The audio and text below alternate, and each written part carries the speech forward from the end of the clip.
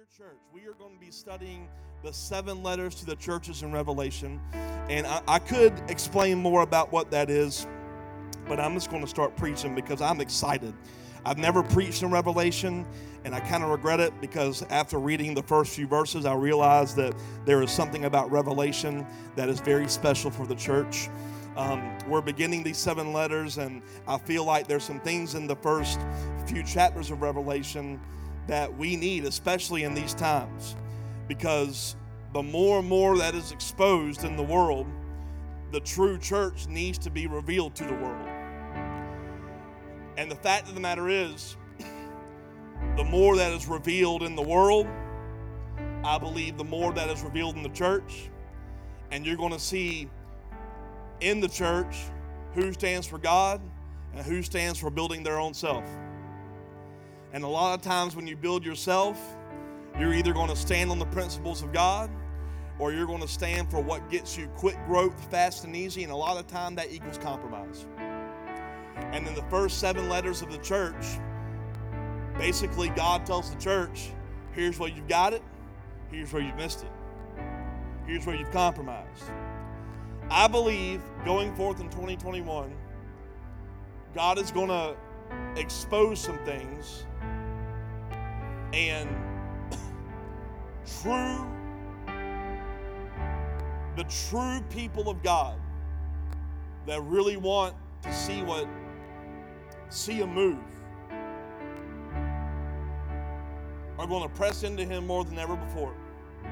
And because of that, there is going to come a time where it's going to get harder and harder for the people who don't know God and the people who may think they know God to depend on their systems and their doctrines and their theologies and their ways. And what they have depended on so long is going to fail them. And they're going to be looking for true power.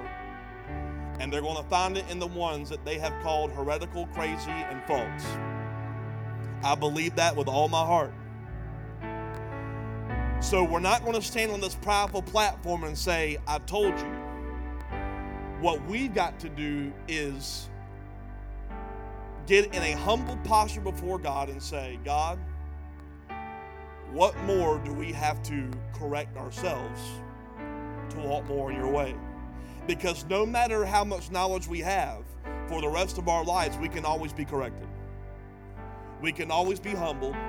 We can always say, what more do you need to teach us? And that's why I feel like we need to start this year off with this series called Dear Church.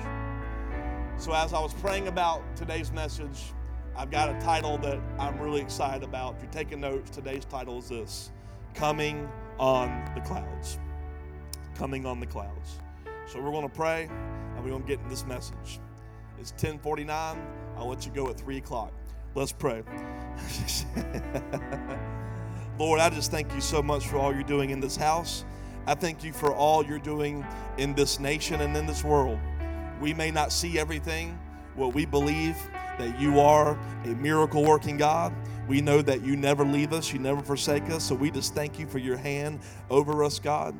And I pray right now that we not hear my words, my thoughts, or my opinions, but we just hear your truth. Speak through me, use me, I am yours to carry out your will. Lord, we love you. Jesus, it's in your name we pray. Everybody said, amen. Week 1, coming on the clouds. Y'all excited about this? Woo, I'm excited. Coming on the clouds. The Greek word revelation is from this word called apocalypsis. And I'm sure you can guess what apocalypsis in the English is. Apocalypse.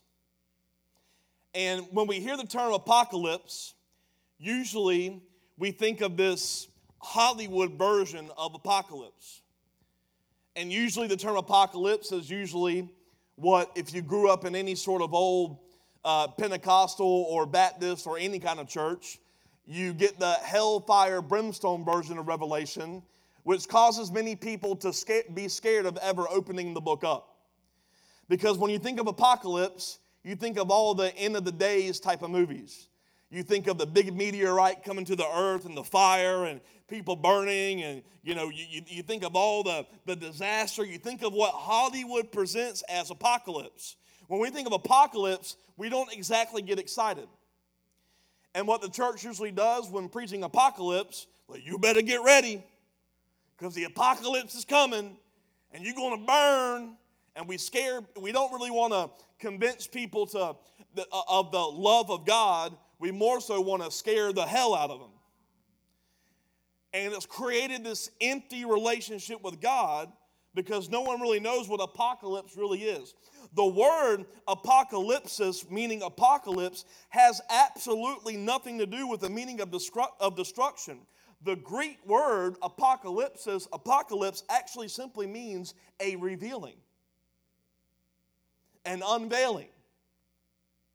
The revelation apocalypse simply means a revealing, an unveiling. The unveiling or the revealing of a thing. So many look at Revelation and see the revealing of destruction, but the true unveiling that the book of Revelation gives us is actually a revealing of Jesus. And if we catch everything else in Revelation but miss Jesus, you miss Revelation. Because sure, there's a lot of things in Revelations about the end. Let's just get it out there. God is going to destroy the earth. That's going to happen. Some of us would say right now, thank God. But if you focus on that and miss the entirety of it's about revealing Jesus, you miss the point of the destruction. This is about revealing who Jesus is. And I think we can all agree, not just the world. Let's get off the world. This is not a message to evangelize the world. This series is to the church. What is it? What is this series? Dear Church. This is a revealing of Jesus to the church. And the church, more than ever of today, needs an unveiling and uncovering of who Jesus is. Because many of the churches, especially, I can speak for Savannah, they claim they know Jesus, but looking at how they operate, they don't know the one I know. Y'all see now why we don't video our messages? He is not merely a character on paper. He is not a person in the past. He is a living and present reality, and the church needs a revelation of Jesus here on earth now. Revelation chapter 1, verse 1 through 2. This is a revelation from Jesus Christ, which God gave him to show his servants the events that must soon take place. He sent an angel to present this revelation to his servant John, who faithfully reported everything he saw. This is his report of the word of God and the testimony of Jesus Christ. Now, verse 1 confuses some because it says, this is a revelation. This is an unveiling of things to show his servants stuff that must soon take place. And that's confusing because this book was written some 2,000 years ago, and it says this stuff is soon going to take place, and every Christian asks the same question. Well, when? It says soon. Does that mean we in it? Is it going to come? Is there a tribulation? Are we in the tribulation? Is there a post-tribulation? Is there a pre-tribulation? Is there 1,000 years? Are we in the 1,000 years? When is it all going to happen? What does this soon thing all mean? When is it going to happen? Well, there's a twofold meaning. The Greek word for soon is actually this word entaki, T-A-C-H-E-I, and it means this, quickly or suddenly coming to pass. What that means is this. When this stuff John shows us starts, when it starts, it's going to happen suddenly. It's going to be a rapid execution. So God says, John, I need you to uncover and unveil this to the church, because when this all happens, it's going to be quick. So I need my church to be ready, because when it starts, they ain't going to have time to get ready.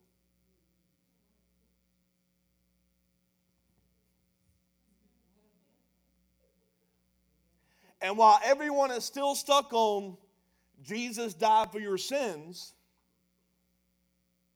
and most believers got that, I believe Jesus is saying, when are you going to discover the more that I need you to be ready for? Because I told my apostle and disciple John to write down these events. Because when it begins, you ain't going to have time to understand this. So church, dear church, you need to get this. You need to understand this. Because when it begins, you need to be ready. Get ready. In other words, Jesus wanted this revealed so that the church can be postured and positioned. Is this good? So many complain because this book is kind of complicated, this book of Revelation. So I want to talk about that a little bit. There's going to be a lot to. This is a long message. I need you to stay with me. There's a lot to this, but Revelation is a little complicated. I want to explain why it's so complicated. Because people complain about that. I've complained about it. I've said many times, I don't want to preach on Revelation because it's just way too complicated. There's so much symbolism. But there's a reason there's so much symbolism. So I want to talk about a little thing in 2 Corinthians chapter 12 by this guy named, you may have heard of him, the Apostle Paul. Verse 12, or chapter 12, verses 1 through 4. This boasting will do no good, but I must go on. I will reluctantly tell about visions and revelations from the Lord. I was caught up to the third heaven 14 years ago. Well, right there, that's like, well, hold on, Paul, what you mean third heaven? And if there's a third heaven, that means there must be a first and a second. And the first thing you want to say is, do tell, right? Can you explain that? So this is what he says. I was caught up to the third heaven 14 years ago. Whether I was in my body or out of my body, I don't know. Only God knows. Yes, only God knows whether I was in my body or outside my body, but I do know that I was caught up to paradise and heard things so astounding that they cannot be expressed in word, things no human is allowed to tell. So Paul says, I had an experience. I was in the third heaven, and I don't know what the heck it meant. I don't know how to explain it. I don't know if it was in my body. I don't know if it was out my body, and I can't really tell you a thing about it. Now, this is Paul, who wrote half the New Testament. He was pretty good at writing out everything he had to write out. But when it came to having a vision and experience and heard things about heaven, he couldn't write a thing down about it. He just said, I went to heaven one time. It was an out-of-body experience. Maybe it was an end-time experience. I don't know. I'm just going to tell you I went there, but I can't tell you much about it. In other words, it was so amazing and so magnificent, even Paul, the writer of half the New Testament, could not put it in words.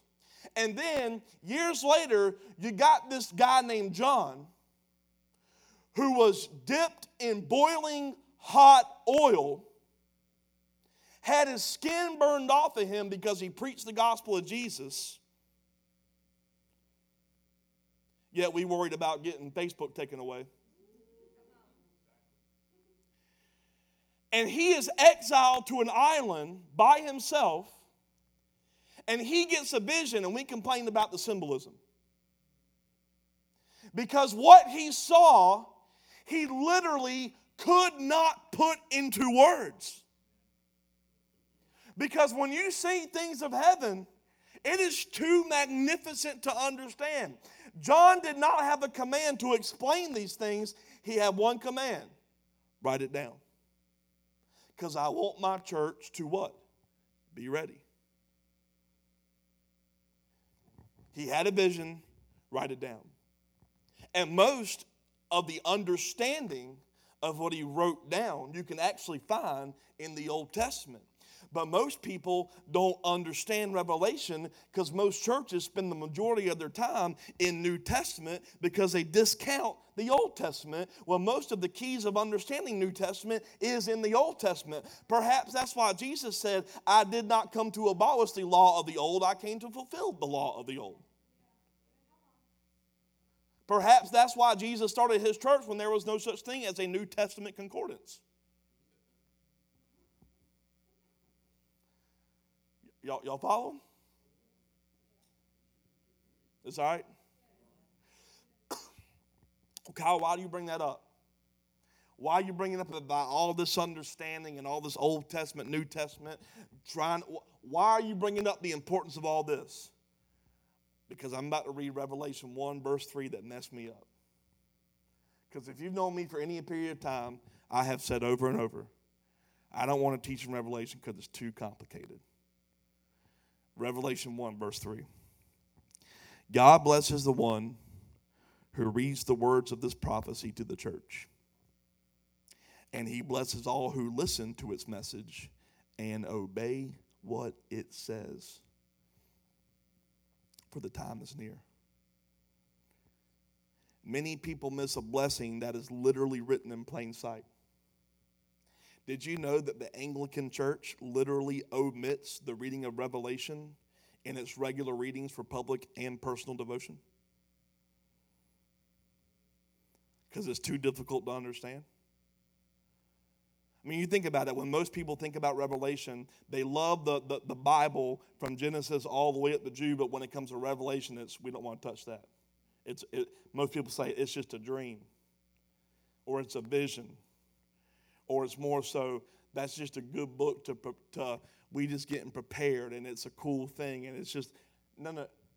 Revelation is just as alive as the rest of the Bible. It is the living word. It is a true testament for us to get prepared. We can't exalt Matthew, Mark, Luke, and John over the importance of Revelation. It is all true for us today. Revelation is not just a book for charismatics and end-time obsessors. It is a book for anyone who wants to be blessed. And you do not have to understand all of it to be blessed, but the unveiling of it, that is your blind eyes being open, is what blesses you. It changes the way we live, and that's where the blessing is. I believe, I wrote this down, the letters that we are going to dive into over these weeks is our worldly eyes, our blind eyes will become open to what he wants us to see. There is a blessing of a new way to live that will unlock or unveil great things that this world needs. It is locked up in a revelation of the call of the church and where we are supposed to operate and how we are supposed to operate here on earth as it is in heaven. That's why it says, listen to what it says and obey. So y'all ready to dive in? Verse 4. This letter is from John to the 7 churches in the province of Asia. Grace and peace to you from the one who is, who always was, and who is to come, from the sevenfold Spirit before his throne, and from Jesus Christ. He is the faithful witness to these things, the first to rise from the dead, the ruler of all the kings of the world. All glory to him who loves us and has freed us from our sins by shedding his blood for us. And there's a lot in that you probably said, I know when I read it, I was like, okay, 7 churches. One that stood out to me was, what the heck is that sevenfold Spirit thing? Because the last I read was Father, Son, Holy Spirit. I don't remember no Father, Son, Holy Spirit, Spirit, Spirit, Spirit, Spirit, Spirit, Spirit. So starting out, we see that originally this was written to 7 churches in the province of Asia. It was a Roman province in Asia, and actually, most believe if you look at the geography and all that kind of thing, it's actually modern-day Turkey. And what he says, this is from God who was and is to come. God who was and is to come. And some people love to keep God in scriptures locked up in the God who was. Well, these letters are for the past. This scripture is for the past. Those gifts and miracles happened in the past. You ever want to debunk a cessationist that tells you that spiritual gifts aren't for today? Just use that scripture. Well, he was and he is. Those things aren't for today. We're just supposed to worship the history of it. I know it was a sin back then, but times have changed. No. The God who was and is to come. His law was and is, and his law will still be. His ways were, and they are, and they will always be. You don't get to change that because you want to make your family member happy about you accepting their sinful lifestyle. You can still love them and not agree with their lifestyle. And America has entered this time where people call themselves lovers of God, but they rip out pages of the Holy Bible because they say He is the God who is, but really they just worship a historical figure.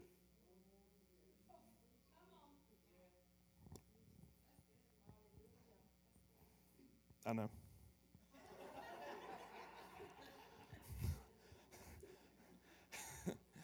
He is the God of the past. He is the God of the present. He is the God of the future. His rulership and His ways is not limited to a time. And John makes sure, he says, all you read this, he starts off, he says, it's from God the Father who rules through all times. And then he says, it's from the sevenfold Spirit. I'm going to explain that in a minute. He says it's from Jesus Christ, the one who witnessed this stuff, the first to rise from the dead, the ruler of the kings of the world. He is the King of kings. He says He is the first. Well, wait a minute. I thought that other people rose from the dead. You got like Lazarus.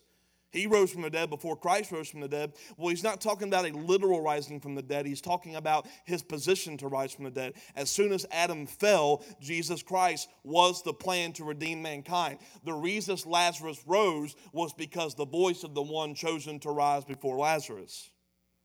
So he says this whole book, it comes from the one who was chosen to be first. This whole book is the king. He is the King of kings. Jesus is the King of kings. It's not He will become King of kings once He comes back. That means if He is the king, that means you have to submit to His ways above your ways, above your tribe, above your culture, above your race, above your poverty level, above your economic level, above your family. His kingship should rule over what you think you should be loyal to. That is why half the Church of America decided to exalt things that exalted themselves above His kingship. It's not about you being loyal to what you grew up in. When you realize half of what we all grew up in was cursed generations that we're called to redeem.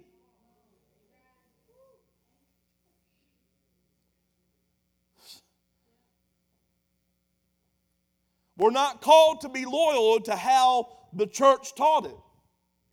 Because half the churches that exalt their theology and doctrine don't know how to humble themselves to being continually corrected and postured for a revealing of Jesus Christ. We're going to get in that in a minute. He loved us. He loves us. Freed us from sin. Why? Not to live out 80 to 100 years just to see heaven. He freed us to carry out His will. And we love to say carry out His will, but carrying out His will is not coming and listening to a sermon. What you come and listen here on Saturdays and Sundays is not a sermon to ruffle your feathers and make you feel better. The reason why I don't preach a salvation message is because my role is not to get people saved. That's your job. My role is to equip you as the saints to fulfill your assignments and carry out the will of God. A new believer probably can't get what I'm saying. That's why this house ain't full of new converts. That's why we put a resource out there called a disciple maker for you to go disciple them to be ready for meat while you deliver them the milk.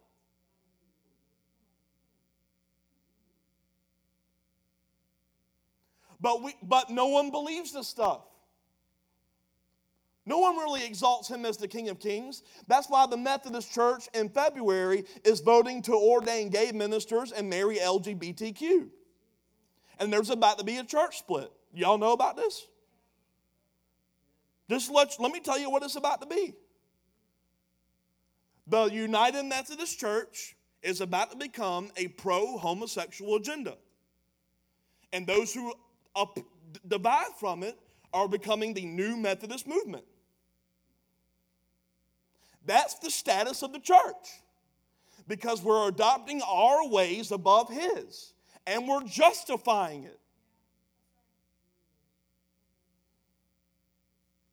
It's one thing to fall into sin and mess up, but to exalt it as right and justify it.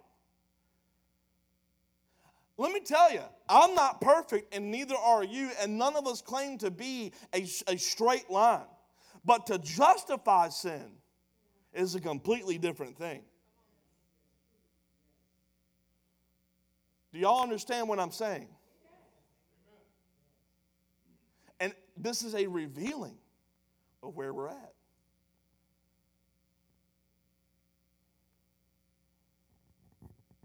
The confusing part is this whole sevenfold Spirit thing. Now, if you look at the Scripture, it is capital S. It is talking about the Holy Spirit. So why is it called sevenfold Spirit? Isaiah 11, verse 2. The Spirit of the Lord will rest on him, the Spirit of wisdom and understanding, the Spirit of counsel and might, the Spirit of knowledge and the fear of the Lord. What the revealing of Jesus is talking, the revealing of God is talking about in Revelation, he's talking about the sevenfold characteristics of Holy Spirit. The Holy Spirit's characteristic: lordship. Keep that scripture up there if you don't mind, Leah. It's the Spirit of the lordship, wisdom, understanding, counsel, might, knowledge, and fear. It's talking about the sevenfold characteristics of the Holy Spirit. The Holy Spirit has a characteristics of lordship. So when you're trying to make a decision and you get what we call conviction, that is His lordship trying to tell you to submit to what He wants. From His posture of wisdom. And He is called your helper because He has a characteristic of understanding. We press into the Holy Spirit so that His gifts are manifested because of His might. We have a reverent fear of Him because of His ability to produce wisdom and knowledge beyond our understanding. Do y'all see what it's doing? So in other words, John, is this okay? John starts his whole letter out by basically saying this: Dear church, this letter is not from me. It's from the Father who rules our past, our present, and future.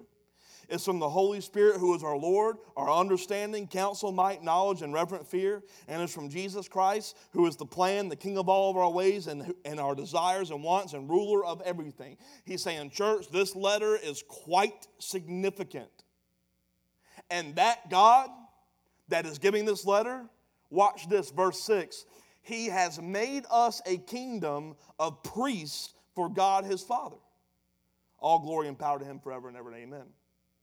Now, some versions actually say He has made us both kings and priests. Did you know that in the Old Testament, it was forbidden in the government to combine the offices of kings and priests? Let me say that again, because y'all didn't catch it. I didn't either when I first read it. In the Old Testament, it was forbidden to combine the offices of kings and priests. What's happening in America right now? Oh no, we can't have religion combined with government. And what are churches saying? Jesus wasn't political.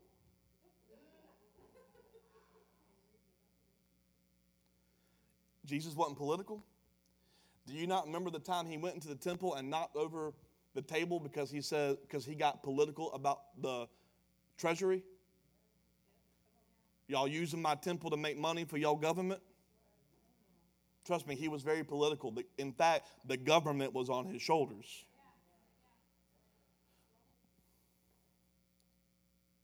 You trying to take my kingdom? You trying to be the king? Oh, my kingdom's not of this world. Yeah, I'm a king. This not your kind of king. You trying to tell me that didn't cause a political divide when they heard that?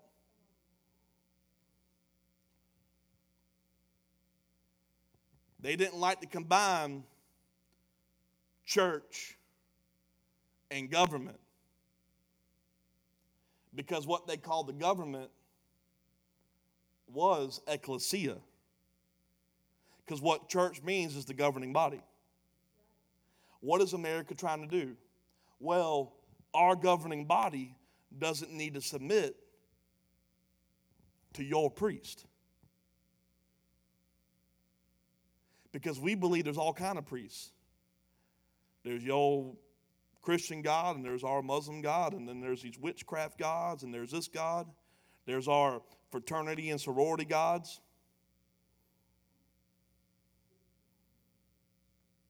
You ever heard of Greek mythology?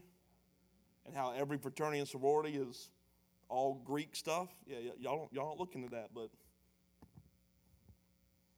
study it.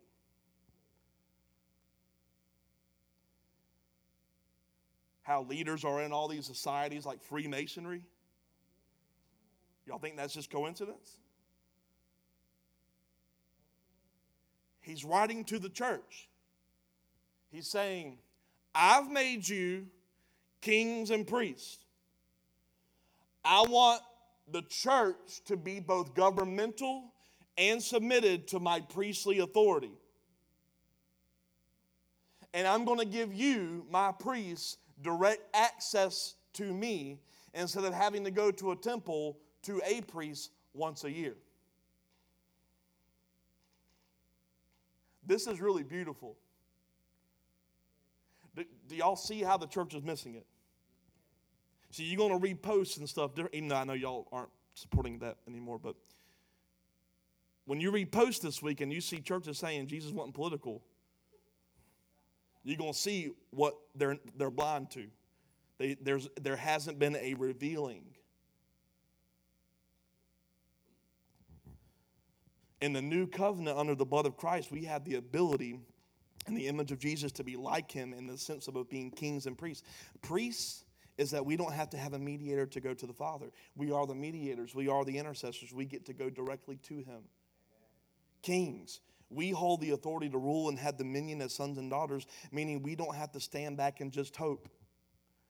What is all the believers that are bowing down to saying? Well, we're just hoping that God's going to do it. No. We have a hope in him, but in that hope, we can walk with our head up, not being ashamed of what we believe and what we hold to as kings as we tell storms and sickness where they can go instead of being redirected off of storms and sicknesses. Well, you just don't care about people because COVID-19 is killing 300,000 this and this. Well, I actually believe that I can tell sickness where it can go. I'm sorry if you don't believe that, but I do. And the 12 that believed that too, they were killed, and I'm willing to go through that process as well. If you want to crucify me for my belief, go ahead and do it. I'll share in that glory with Christ. But I actually believe we can hold that authority. I'm okay with being looked at as foolish to the world. I'm not saying don't use wisdom. If you've got a fever, deal with it. Don't just pray it away. Maybe praying will do it. But there's more stuff. I'm not saying don't use wisdom. If you like, coughing up a lung, don't come near me. Now, having said that, if you get diagnosed with COVID, call me because I am called to lay hands on the sick. Kings and priests. When is the church going to be revealed that walks in that? Everyone's waiting on a drug to be released. And there has not been a church revealed as a whole in this country where the people dying can say, can someone lay hands on me? And I believe that the government Just like the government of the Old Testament is too scared to have their power taken away, because what if the enemy is behind it? Well, no, let me rephrase that. The enemy is behind it, and he knows what power is in the church, and he doesn't want his power taken away from the influence of the government. Because he knows that if he can get a restriction of no one can visit in the hospital, then I can't get into a hospital bed and say, be healed, and they walk up and they go,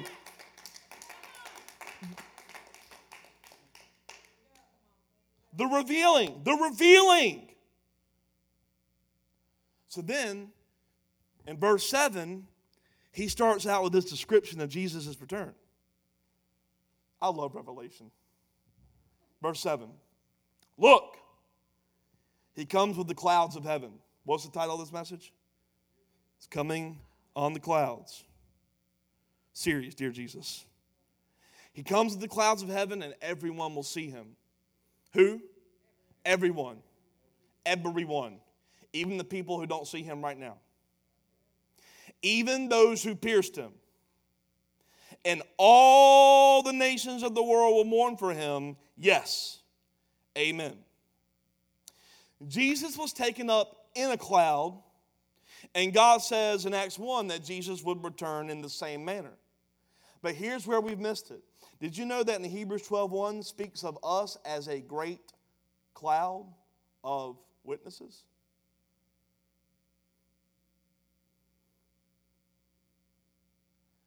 He says, you, the church, are a great cloud of witnesses. Verse 7, John says, look, he comes with the clouds of heaven.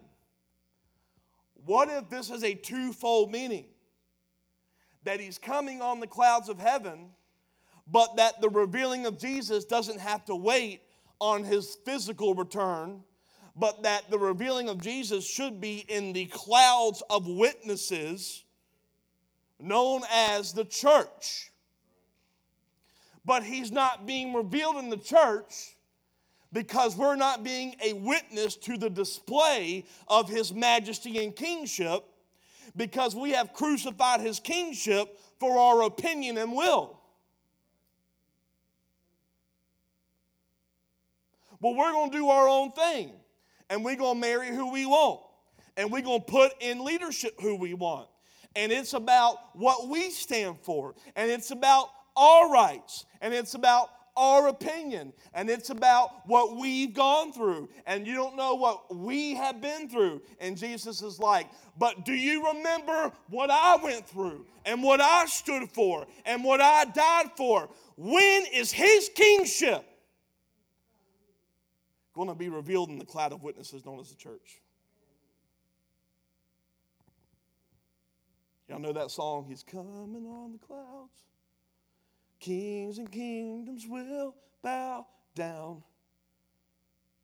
I have so much rest in that right now, because all these kings and kingdoms being revealed in the earth, you worried about it? Because I'm not just having a hope he's going to return in literal clouds. I believe, and you should too, that all the kings and kingdoms of this earth, they're going to bow down to the revealing of Jesus in a great cloud of witnesses. But if he's going to be revealed in us, we need to be humbled and postured for some change. And we got to be humbled and postured to be corrected. Verse 8, I am the Alpha, the Omega, the beginning and the end, says the Lord God. I am the one who was and is, always was, and who is still to come, the Almighty One. That word Almighty is from the ancient Greek word Pantocrator. It means the one who has his hand on everything. You know what that is? That's God's sovereignty. That word Pantocrator for Almighty is used 10 times in the New Testament, 9 of which is in Revelation. That means in the revealing of Jesus to getting the church prepped for the end time, he says, no matter what you see, my hand's on everything. So take courage. The harvest is right.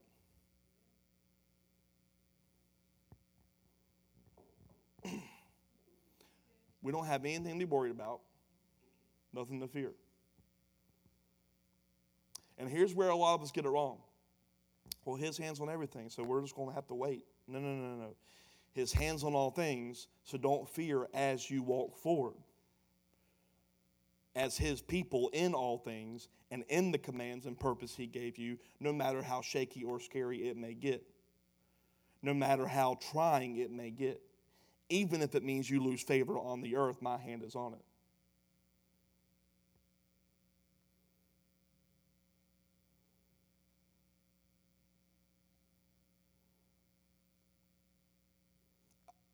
Don't walk forward to produce the fruit you think you need. Walk forward because my hand's on you. You just carry out what I ask you to walk into. You're not here to please man, you're here to please me. Verse 9. I, John, am your brother and your partner in suffering and in God's kingdom and in the patient endurance to which Jesus calls us. I was exiled to the island of Patmos for preaching the word of God and for my testimony about Jesus. John is exiled to this island of Patmos. Patmos is like the Alcatraz of the Roman Empire. It was a prison island. People went there. They were forced into laborers and marble quarries.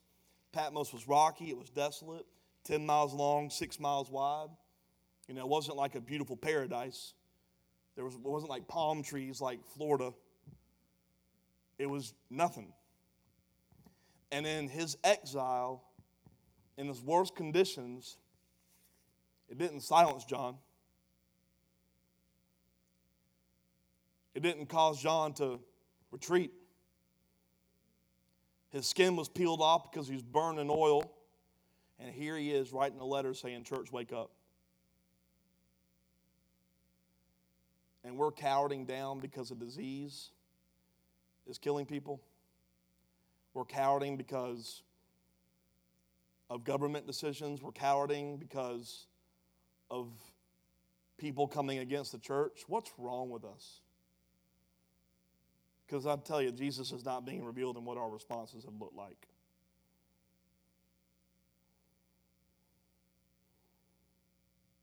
We find the church being silenced because of an exile of our culture. America believes one thing, so we're being exiled. And the church is getting quiet, and we're permitting more and more and more. So I say we don't let their exile silence us. We let our voice be heard. John says, they sent me away for preaching, so I'm going to keep preaching. He says, I partner in the suffering and the patient endurance for what Jesus calls us. 1 Peter 2, 19 through 23.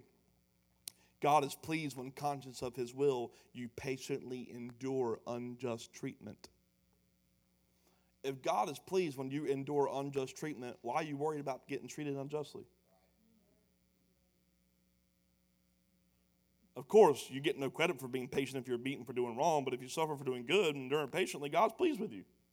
What you worried about? You don't know how hard it is. I went to Sam's and they had no toilet paper. Like really?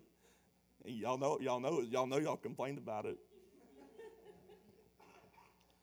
For God called you to do good, even if it means suffering, just as Christ suffered for you. He is your example, and you must follow in his steps.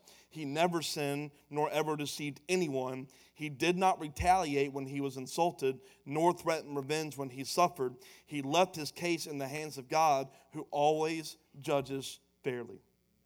God is pleased with you when you endure suffering as a result of what you stand for in his name. Doing good, meaning carrying out his will, following him. The world sees it as wrong. God does not, so endure it. And in the enduring, people will exile you. Perhaps that's why Jesus set us up for all this by saying, are you willing to leave your mother and father and your brothers and your sisters?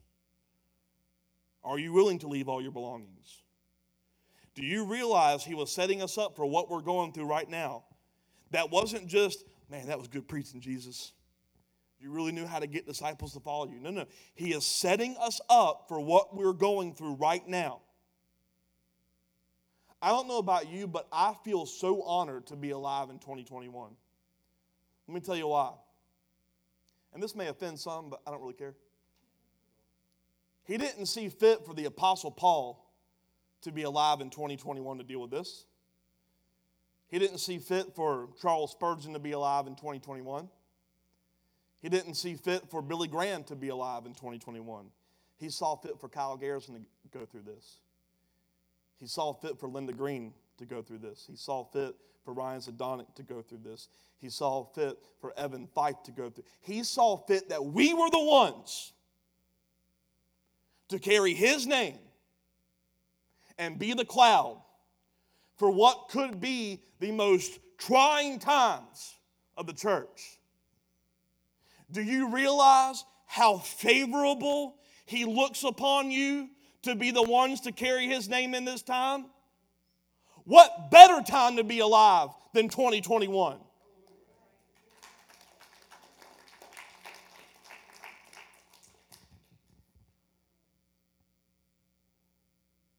And in the enduring and the exile, be patient because God is pleased, and that is the remnant. That is the true church. That is the cloud. Verse 10. It was the Lord's day, and I was worshiping in the Spirit. I love John. Skin boiled off of him by himself on the island, and he's worshiping in the Spirit, dancing like David's dance. And you know that was a literal and figurative ugly praise. He's dancing like in the Spirit. And he says, suddenly I heard behind me a loud voice like a trumpet blast. It said, write in a book everything you see. Send it to the 7 churches in the cities of Ephesus, Smyrna, Pergamum, Thyatira, Sardis, Philadelphia, and Laodicea. I want to point out a couple things. John was not asking God for letters to address the church. He was simply worshiping God. Don't worship with an agenda. Simply get lost in worshiping him to where the only way you can be stopped is a loud voice commanding your attention. That's where we've lost it. We have got to get lost in our worship. We've got to get lost in a spirit-filled, ridiculous worship that the world says, what the heck are y'all doing? And then their what the heck doesn't even move us. Only God gets our attention. And we're not there yet, relentless. Because you know what stops our worship? Well, we've done 3 or 4 songs and it's about 6:45. Like, can we be real? Because we got to prune us too. We are not there yet. Because I can tell you, when we're up here and we're singing, there's an earring up here, by the way. One of y'all got a little crazy. When we're up here, a guitar string, just kidding. That was last night's anointing. So when we're up here worshiping, it's not exactly like, let's get into it when everyone else is just like, or some are like, man, the Lord is so great, I'm just going to.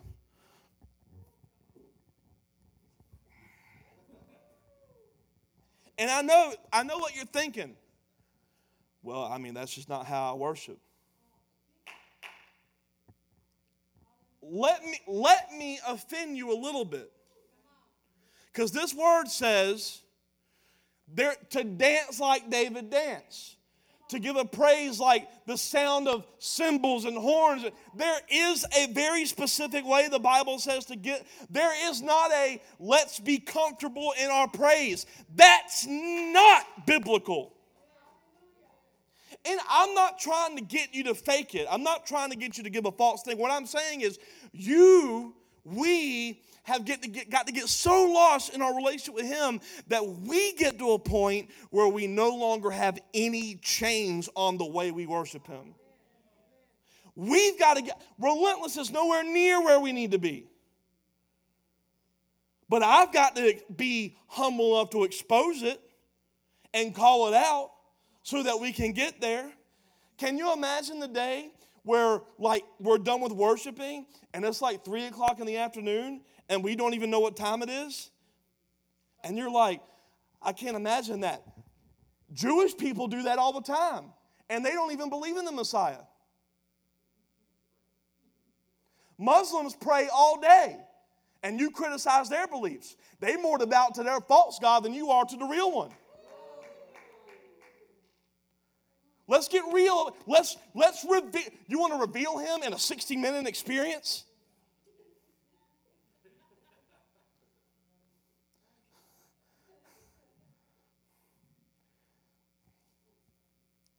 "45 minutes. Is that okay? Okay. Then it wasn't, I don't care. So he says, I've got these letters to give to 7 churches. Well, why 7? There's obviously many more churches at this time. Or 7 is the number of completion. Remember, this is the God who was and is to come. So this wasn't just a letter specifically just for those 7 churches. He says, this is a complete revealing of what I want for my church who was and is to come to know, to walk into the complete maturity that I need. So look at verse 12. This is okay. I got a little bit more to go. It's 11:30, but actually, because of what I just preached, I'm not going to worry about it. No problem. Verse 12. When I turned to see who was speaking to me, I saw 7 gold lampstands. John hears Jesus' voice, and he turns. Big, loud trumpet sound. Can you imagine John? He's worshiping. He's exiled. He's alone. Amen. He's alone. He hears a voice, and he sees 7 gold lampstands. And remember how I told you got to understand Old Testament to get New Testament? Well, back in the Old Testament, I did a whole series about this. If you want to listen to it, it's called The Worshiping Church. It's how the temple was set up. The way the temple was built is inside. There was three places. There was the courtyard, the holy place, and the most holy place. Okay? In the holy place, there was a lampstand. It was a lampstand with 7 lamps with candles lit on it. A lampstand. How many? What John saw was how many? 7. They were standing on their own stands individually. He said, I saw 7 gold lampstands, because in the new covenant, they could stand on their own authority and not have to be connected to just one place.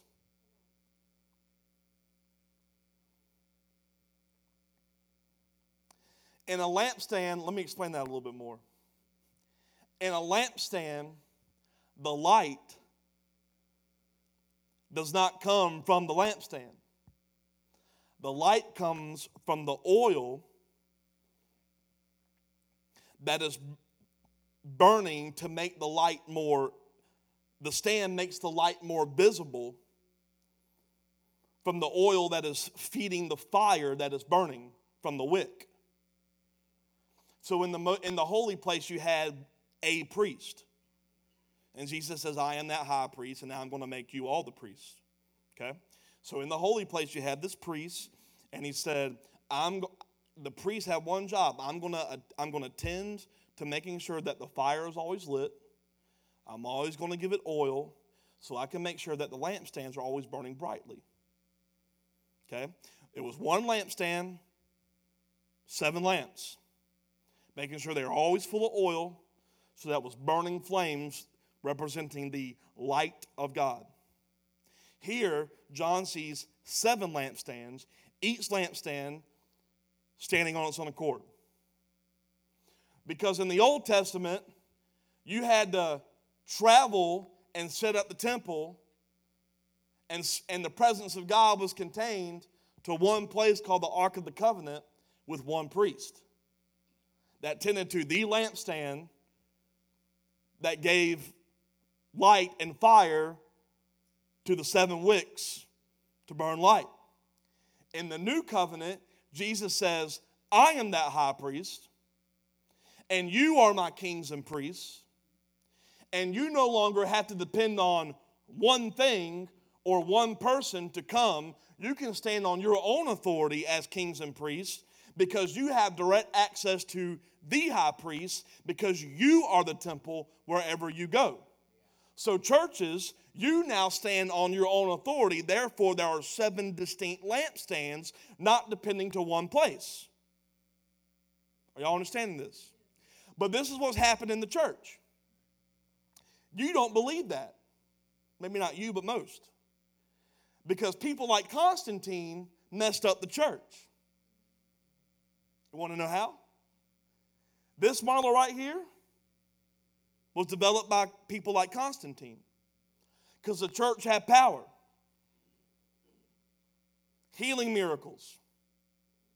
Healing sickness. Casting out demons. Teaching. They had their own communities. There was once a time where the Bible says the church had no need of any finances. They sold their possessions. They didn't have any financial needs. They lived fine. And the government was suffering. So what did the government do? Let's take away their Bibles. Let's write it in a different translation. Let's create this system where all the people have to come and listen to whoever we put in the pulpit. And we're going to call them priests.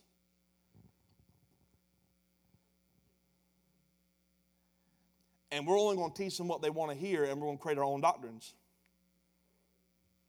And before you know it, we live in a day where people don't know truth because we have departed from understanding what it really means.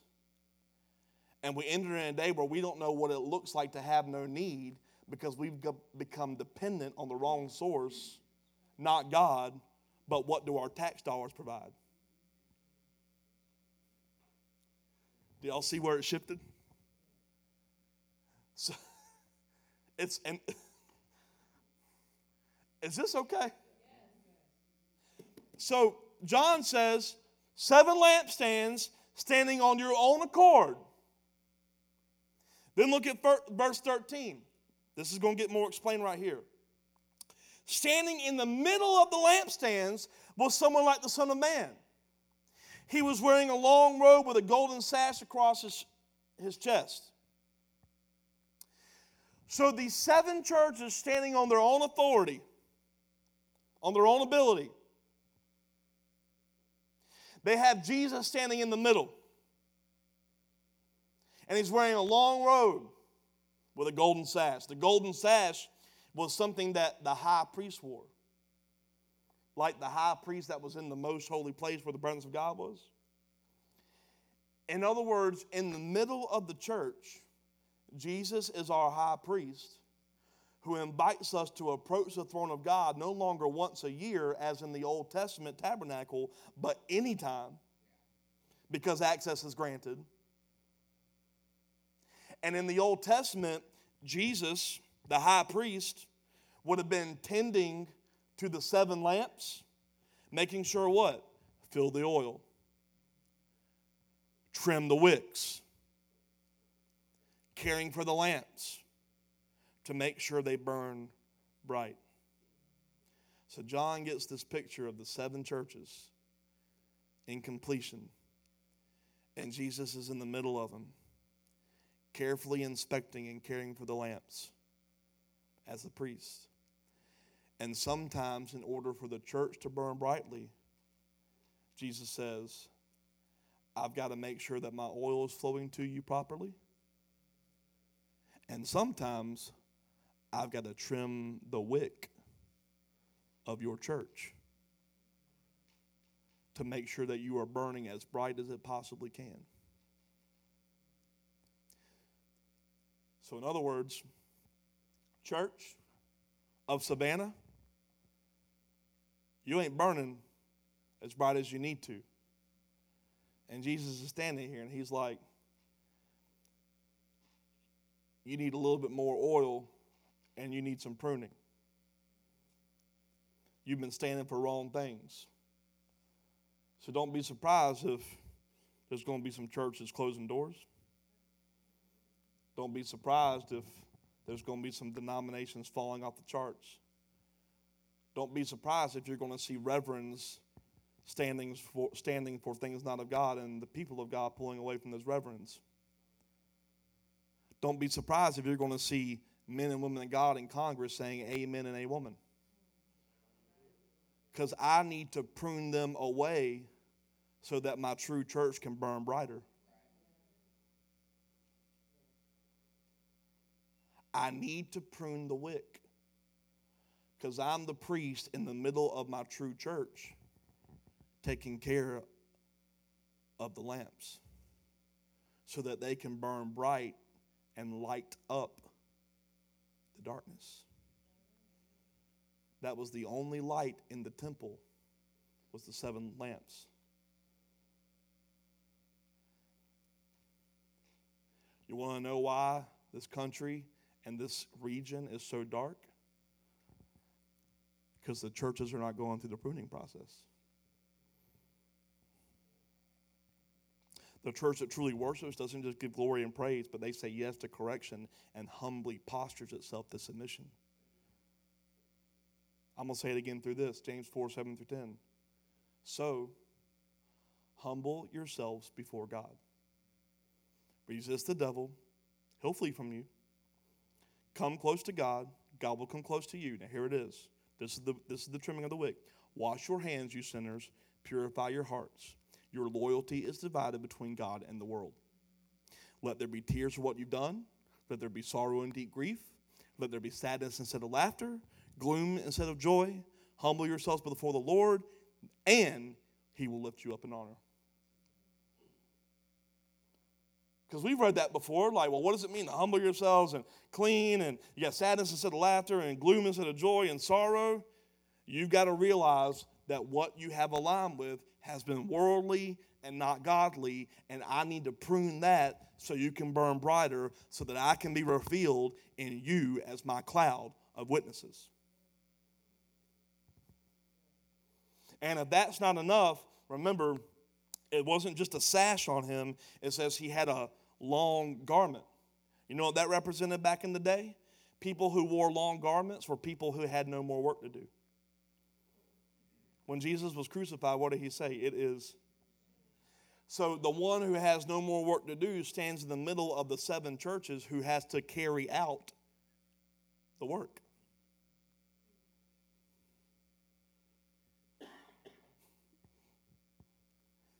He says, my work is finished.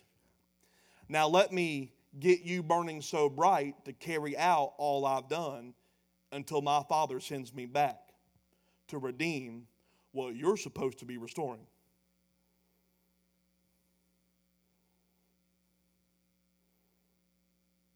God, prune me every day. Humble me every day. Cut away what needs to be cut away. I don't want anyone to see Kyle. I want them to see you revealed in Kyle.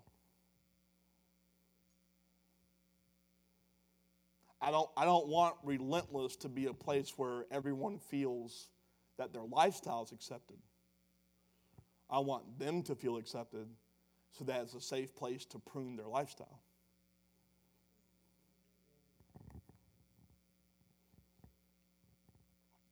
Verse 14, his head and his hair were white as wool, white as snow.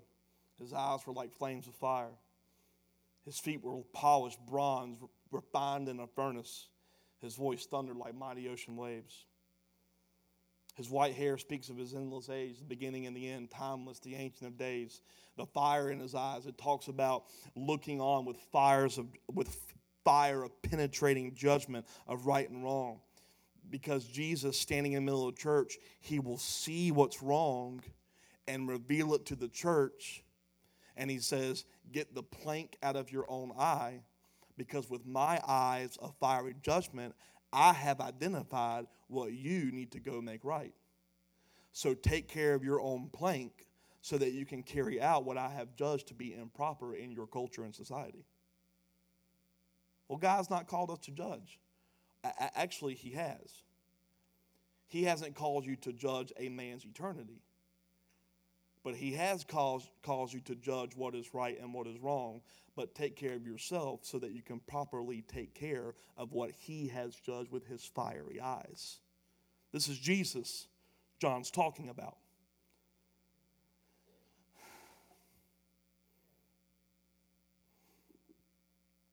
He's standing in the middle of us so that we can submit to what he sees, not what we see. Well, I don't see anything wrong with that. I don't really care what you think you see is wrong with that. I'm submitting to his eyes. Because my eyes are often flawed. Because if I followed everything that I saw with my eyes, I ain't going to finish that. His feet were like bronze, refined in a furnace. Jesus himself walked through the refiner's fire. His bronze was the strongest metal known to the ancient world. He's stable. He's permanent. Yet we build our foundations on anything else but that stable and permanent foundation that is him. His voice is powerful and mighty and thundering of ocean waves. Do you understand the revealing of Jesus that John is having among the churches? Verse 16, he held 7 stars in his right hand. A sharp two-edged sword came from his mouth. His face was like the sun in all its brilliance. The two-edged sword out of his mouth. That is the dividing word. The word of God, the sword of the Spirit. Every time the word is spoken, it should be a sharp divide, showing you what is right and what is wrong. That is the pruning of the wick. When he speaks, it shows you what you should come into alignment with and what you should separate yourself with so you can burn brighter to be the revealing of Jesus in the cloud of his witness. He was holding 7 stars in his right hand. We're going to deal with that in a minute. And he was like the sun shining in all its glory. Even in the transfiguration of Jesus in Matthew, we see that his face was shining like the sun. And here in the middle of the church of today, we have to ask the question, are we burning bright enough? Are we the cloud that is being revealed? Or do we need to be pruned, and does the wick need to be cut so we can burn brightly with the oil flowing from the anointing of the headship of Christ? What is the vision of this house? To see people come alive in Christ. Christ meaning anointing. That the anointing oil from the headship of Christ would flow through us so that we burn ever so brightly through the ever pruning of the wick of the church. Verse 17, getting to the end. I hope this has been okay this morning. Y'all are quiet. I hope that's just you're soaking this in. When I saw him, this is the interesting part. I fell at his feet as if I were dead. But he laid his right hand on me and said, don't be afraid. I'm the first and the last. I'm the living one. I died, but look, I'm alive forever and ever, and I hold the keys of death and the grave. John was overwhelmed. Now, what's interesting to me is that John walked with Jesus and had a one-on-one, in-person relationship with Jesus for 3 years. So John knew his voice. John knew who he was. But for some reason this time, when Jesus spoke, it sounded like the sound of a trumpet. And John's first response wasn't, Jesus, what you doing here? His response was, who is that? Because Jesus is so magnificent that his revealing cannot be wrapped up in the first time you met him alone. It was a new unveiling of more of Jesus. But what has the church done? Everyone still talks about how magnificent it was the first time they came to know Jesus in their salvation experience. And I'm going to be so bold to say, if the first time you met him when you got saved is still the most amazing time you had with him, I would challenge you to go deeper in your relationship because there is so much more to be revealed. Because trust me, you didn't see all of him when you were that messed up. He is never ending.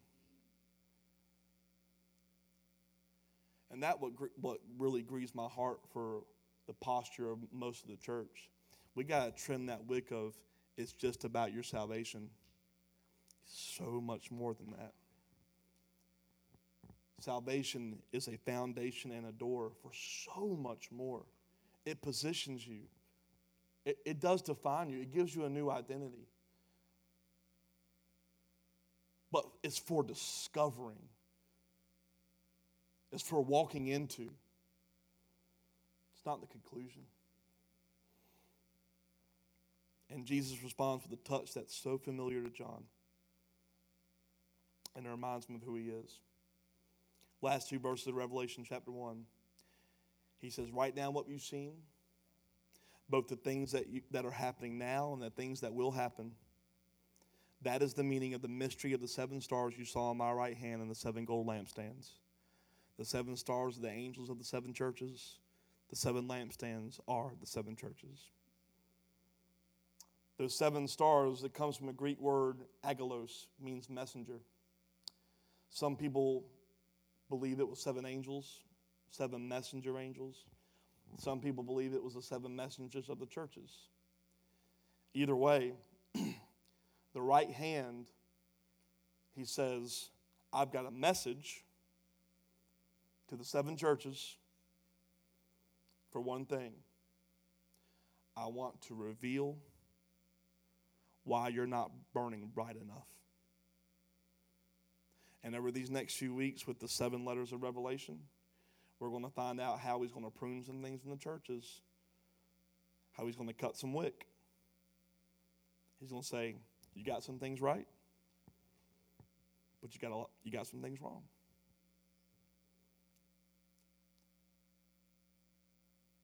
It's not that Jesus or God was necessarily rebuking them. It was, I love you too much to stay in your current posture. I want myself revealed in my bride.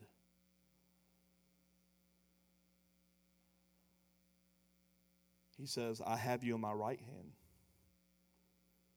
Isaiah 41:10, I close with this. Don't be afraid, for I'm with you. Don't be discouraged, I'm your God. I'm strengthening you. I'll help you. I will hold you with my victorious right hand. His right hand is safety and strength.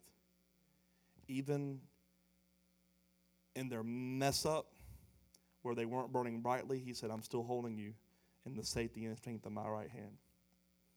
And I want to tell you, the church, there's a lot of things that have to be changed. There's a lot of things that we have to come into agreement with. There's a lot of things that have to be pruned, but I can assure you this.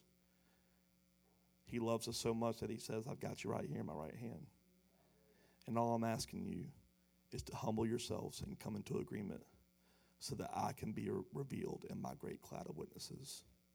So, dear church, come alive in me. Amen. Amen. Let's stand. Can we give God some praise?